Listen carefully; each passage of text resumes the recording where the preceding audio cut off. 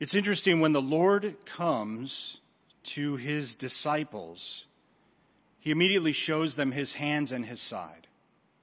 Now, why would he do that? The reason is because his hands still bore the nail marks.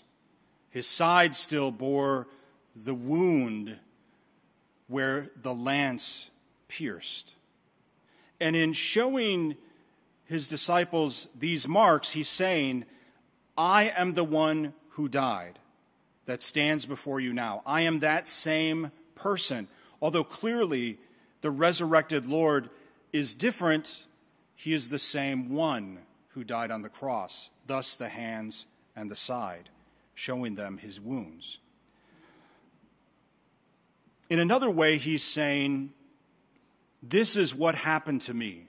This is the cost of the victory. The cost was my suffering. The cost was my death.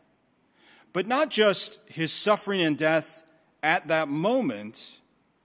For all of eternity, the Son of God bears the marks, bears the wounds of the crucifixion.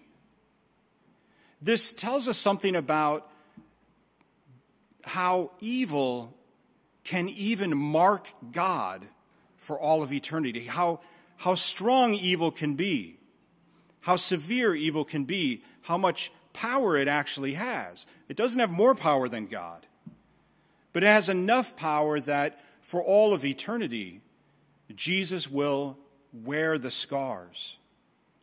And we even hear in the book of Revelation, right? John has seen this vision of the Lamb standing as one who had been slain. It's the Lamb, of course, Jesus Christ, is standing, which means he's resurrected, but he still bears the mark of one having been slain, killed. So for all of eternity, God bears these wounds. However, look at his disposition toward the disciples. He doesn't come to them and say, look at the marks. Look what you did to me. I'm angry with you, right? I have vengeance. You're going to get your justice. Here's a heaping amount of guilt and shame to be poured upon you. He doesn't do any of that. He shows them his hands and his side, and he says, peace be with you. In other words, yes, this happened to me. It was this severe. It was this eternally lasting act. Nonetheless, peace be with you. Peace be in your hearts. Be reconciled to me.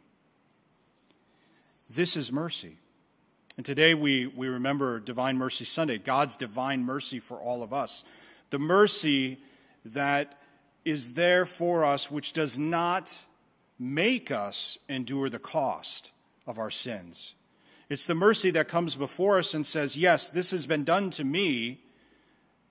The crucifixion, the death, it's been done to me. However, I will not make you pay the price. I have done it for you. And not only that, but I do not hold it against you. In no way are you on the hook, as it were, for my suffering. You are free. This is why I did it, so that you would be free. This is perfect mercy. Mercy that does not seek any compensation, of course. The Lord, who could have easily punished us, chooses not to.